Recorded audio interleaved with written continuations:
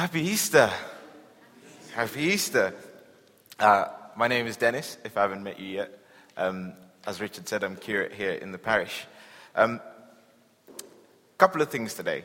3 things I'm going to focus on. One is death, one is forgiveness, and the third is the gift of eternal life. Death, forgiveness, and the gift of eternal life. Start us off by telling you a bit of a sad story. If you don't mind a bit of a sad story. It's to do with my grandma. Now, I loved my grandma dearly. She used to travel all the way from northern Uganda to middle of Kenya, which is a huge distance, to bring bananas, peanut butter, and all the kind of things that she used to grow on her farm. Pineapples. She introduced me to pineapples. I love pineapples. Whenever I get the flu, my mum always goes to, remember what Granny said? And I'd eat loads of pineapples, and it would just get better. So I remember her like that. About a decade ago, about 10 years or so, 10, 11, she passed away. I was probably about 19, 20 at the time. It's a bit of a blur. I didn't know what grief was then. I didn't even know it was a thing. I was too busy running around high on sugar. So all the things that were happening didn't quite fit in with my experience. I couldn't figure out why. All of a sudden, all these memories of her would just keep flooding back at different points. I couldn't even connect with my own sadness. Memories like when she said to me, Dennis, if you don't learn my language by the time I come back next time, 3 months, I won't bring you any peanut butter. I won't bring you any honey. And I won't bring you any bananas. Now, peanut butter, honey, and bananas are like, if you offer those to me, I'll tell you all my secrets. So I learned Tacholi in the space of 3 months so I could talk to her and receive my peanut butter. Or how she'd break into song every time I'd walk into the room. I was named after her husband who passed away just before I was born. So when I'd walk in, she'd break into song and start singing. She was full of joy. That would just flood in. Or when she'd laugh at herself when they brought her soft food to eat because her teeth had kind of gone. So they'd bring the food, she'd look at it, and then she'd just burst into laughter about the whole idea of having to eat soft food. At 21, I didn't know how to say that I missed her. I didn't. To be honest, I didn't even want to talk about it. No one had to pay me to bottle it up. Why? Because bad news and painful news and painful events, we all know this, they're hard to share. They're incredibly hard to share. But again, as you can see, I'm laughing. The Easter story isn't about bad news. It's painful at points, but it doesn't stop at the painful bit. I will return to the story of my grandma in a bit. I read an article in the BBC at the beginning of the week, Holy Week, and I think I sent it to you, Richard, didn't I? Richard texted me back, he said, already. I was like, oh, okay. Don't tell the vicar news, it's always old news to him. It said 17% of the general public believe that the Bible's account of Jesus' coming back to life from the dead is true. 17%. That leaves, who can do the maths? There you are, 83% who don't believe. 69% of those who describe themselves as Christians did not believe that Jesus rose from the dead. 69%. 43% of those who go to church regularly, that's more than once a month, did not believe that Jesus rose from the dead. I think the most interesting one, however, was the 9% of those who describe themselves as non-religious, not with any affiliation to any faith. 9%. Who actually believed that Jesus rose from the dead. I think that was exciting. I had a bit of a chuckle with that. Where do you land in this spectrum? I wonder, wherever you are, like maybe you come regularly. Where do you land with this? Is this a real thing? Is this a real story for you? Is it just like something from the storybooks? Are you red? I just don't believe this stuff. Amber, I kind of believe parts of it, but some parts of it I'm a bit dubious about. Or green, I totally believe this stuff, like 100%. If someone asked me in the street whether I believed it, I'd say, yes, I believe it. Jesus rose from the dead. Where do you fit?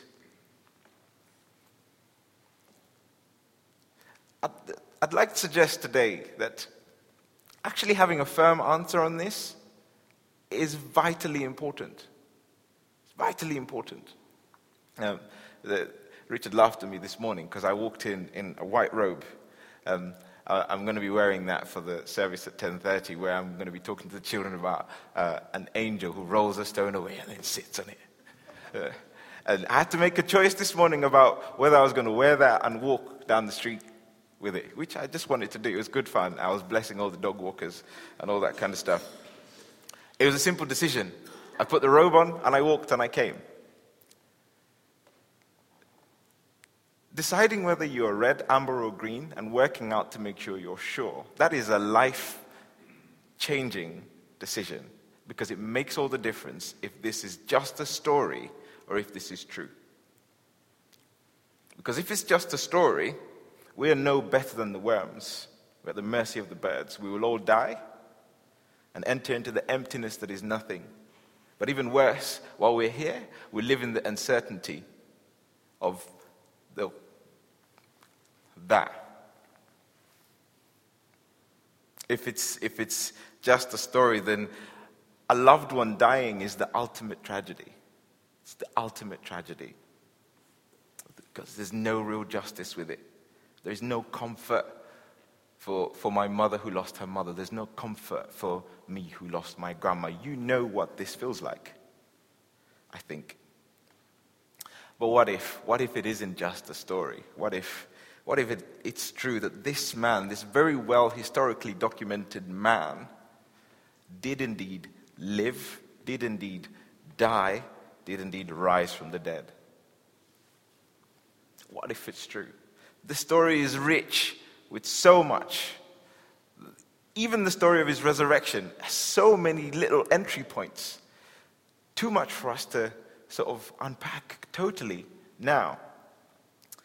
But to help us think through it, let's have one more look at the reading we had today. So, death, forgiveness, and the gift of eternal life. First thing is, to sort of really get the gravity of this, we need to picture a bit, we need to understand a bit more of why Jesus died. When Richard spoke about sin, God's life is holy because God is holy. He doesn't do wrong. What we have as our life is a gift from God. It's God's own life, so it is holy. To stay alive is to stay holy. So when we do something or say something or think something that is wrong, we turn away from holiness and forfeit our lives. That's why the Bible says the wages of sin is death. Now, in the Old Testament, in the old days, the way that you would get forgiveness for your sin is that you would search your flock and get the perfect, spotless lamb. It had to be spotless. And you would tie it, and you would march with it all the way to the temple. There was only one temple for the whole country. So if you lived in Scotland, you'd have to come to St. Paul's Cathedral for this to happen. When you got to the temple, you'd meet a priest. And the priest would receive the lamb. But before he took the lamb with him, you'd have to place your hands on the lamb, which is a symbolic transfer of all your wrongdoing to the lamb. And he would take the lamb with him, and he would slaughter the lamb. And then he'd sprinkle the blood in the Holy of Holies. The wages of sin is death. So a life had to be forfeit to make due for what you did wrong. But you'd have to do that every year. You have to do that every year. So when Jesus comes, God has been aware that a lamb doesn't save you forever. It only covers you for that short period of time between the times between you have to come for the sacrifice, just once a year or something like that. So he sends his son. For God so loved the world that he gave his son, who comes righteous because he is God himself, holy, spotless. Spotless. Goes all the way to the temple, actually. And when people touch him, they're healed. And then on the cross, he gives his life. So by Friday evening, he's hung and he's died. He's been tortured, he's been beaten, he's been mocked, he's been subjected to abuse, he's been tired out by carrying this huge log up a mountain, he's been nailed to that log, and he's given up his life. Then they carry him, stick him in a cave, literally carved out of the hillside rock. And those who said, this guy is crazy, let's kill him. He said some crazy stuff about coming back to life, so let's post a guard. So big stones rolled over, boom, places itself there. They go, send your best. Now the Romans had conquered half the world, so they weren't pushovers, these guys. And if you fell asleep on duty, you would lose your life. You were executed. If you deserted, you were executed. So these war-torn guys, because they're in Judea, they're not in Rome. A couple of them are sent. They probably put a rope with a bit of wax to make sure that no one tampers with it. Put the Roman seal in the wax to make sure, actually, if anybody tampers, we will see. And then they watch. And I can imagine they're not in any way afraid of the fishermen who Jesus follows. They wouldn't be scared of them. They faced barbarians. Day 1, Friday night, chilling. Nothing happens. It's okay. Day 2 goes, Saturday goes, come to Saturday night, chilling. Nothing's happening. Then just as it gets close to morning, suddenly, apparently, an angel appears. And he's bright, dressed in white. He's just something they've never seen. And he comes, and this rock that it took loads of people to move, he just kind of moves it. And then he jumps and sits on it. The soldiers are obviously terrified. They're terrified. In Mark's account, which is one of the, I think it's the oldest one, isn't it? You'd know this, wouldn't you? I'll ask you later. In Mark's account, the women come after this event has taken place. And what they find is, no one's there. The stone's rolled. No one's there. The stone's rolled. But in this one, the one we read today, the women witness this also. They see the angel move the stone. They hear him talk about Jesus has risen. And they see Jesus send the women to the disciples. Now, if you were the Roman soldier, what would you do? Where would you go? Would you go to your boss who ordered you to kill this guy and ordered you to watch the tomb to make sure nothing happened? Would you go? They didn't believe Jesus when he said he was God, and they killed him. What do you think they'll do to you? Where would you go? They went to the only place they knew they could go, which was the chief priests. And it says they were given money to tell a lie. Now, remember, bad news is hard to share. Painful news is hard to share. If you had never seen something like an angel appear, an angel in the flesh, and you saw one, how much money would you take to be quiet about it? You'd need a lot of money, wouldn't you? Loads. Do you think that a Jewish priest who is subject to your country would have that kind of cash lying around? I don't think so. I think part of the reason we have this story, part of the reason we have this part of the story, is because these soldiers could not keep quiet about this. Try as hard as they would. It would be a campfire. Do you remember that time when? Story. And it would have filtered out. This is the beautiful part for me. Jesus appears to everybody. It appears to more than 500 people. He actually, as we sort of touched on in our confession there, he appears in a room that's locked from the inside. Now, if he can appear in a room that's locked from the inside, does he need the stone to be rolled away? He doesn't. So why is the stone rolled away? The stone is rolled away so that people can go in and see that Jesus isn't there.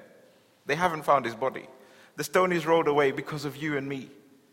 It's rolled away for us. We know this story particularly because it is for us.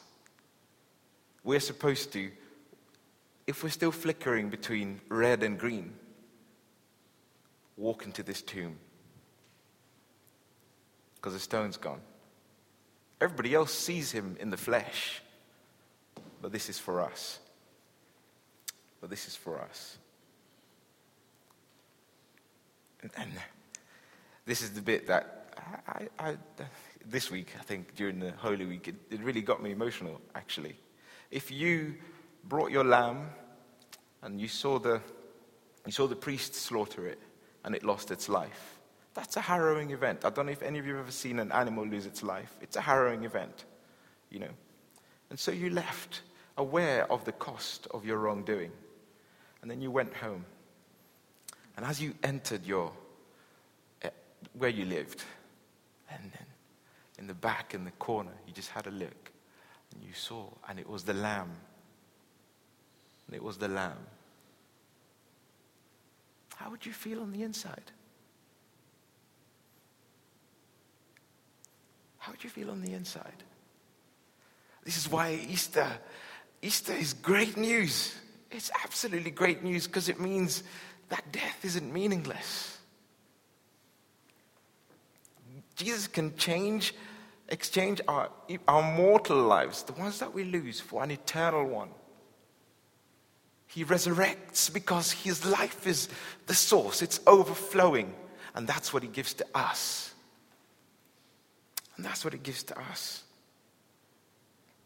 I hadn't had a chance to grieve. I went to college, I did other things. I was at uni, and I left the nightclub on my way home, argued with all these Christian people with shiny faces about whether God lived or didn't. And they left me by saying, Jesus loves you. I went to my room, and that's just ringing in my head. And in my room, I had an encounter with God. The rubber hit the road. It wasn't just in here. It became something I couldn't deny. I was anchored in a hope, a thing that was unshakable. God embraced me, and I wept, and I grieved for so many things. For my low self-esteem, for the way I worried about what people would think about me. I grieved for all those things, for the decision I'd made to go study engineering instead of doing English, which is what I wanted to do. I grieved for all those things, and he just recalibrated my life. He changed it. And as I grieved, I remembered my grandma and the songs she would sing with tears of joy in her heart about Jesus. The prayers she would pray. The things she'd say to me, like, look, I'm going to die one day, Dennis, but death is just it's a flight. I'll take it. It's going to take me to my Lord Jesus. And this sickness, all this stuff that I'm going through, they're just little stamps on my passport. Didn't make sense at the time, but made full sense once I'd met the risen Lord. She prayed for me when I was young, and I remember her prayers. And my grief isn't empty. It's anchored in a hope that after the hype of getting to heaven and going to see Mars with Jesus, I'll go and talk to my grandma. Now, the decision is a big one, whether you go from red to green. Don't rush, take your time. This is one of those books that might be helpful. It's called The Case for Christ by Lee Strobel. It's a short, abridged edition. There's a thicker book, which if you really want to chew through, you can take your time reading that. Here we run an Alpha course, which will be starting on the 3rd of May. I'll be hosting that. Come, let's have dinner. Let's talk about this stuff and see if really it is stupid to be green, as the world says.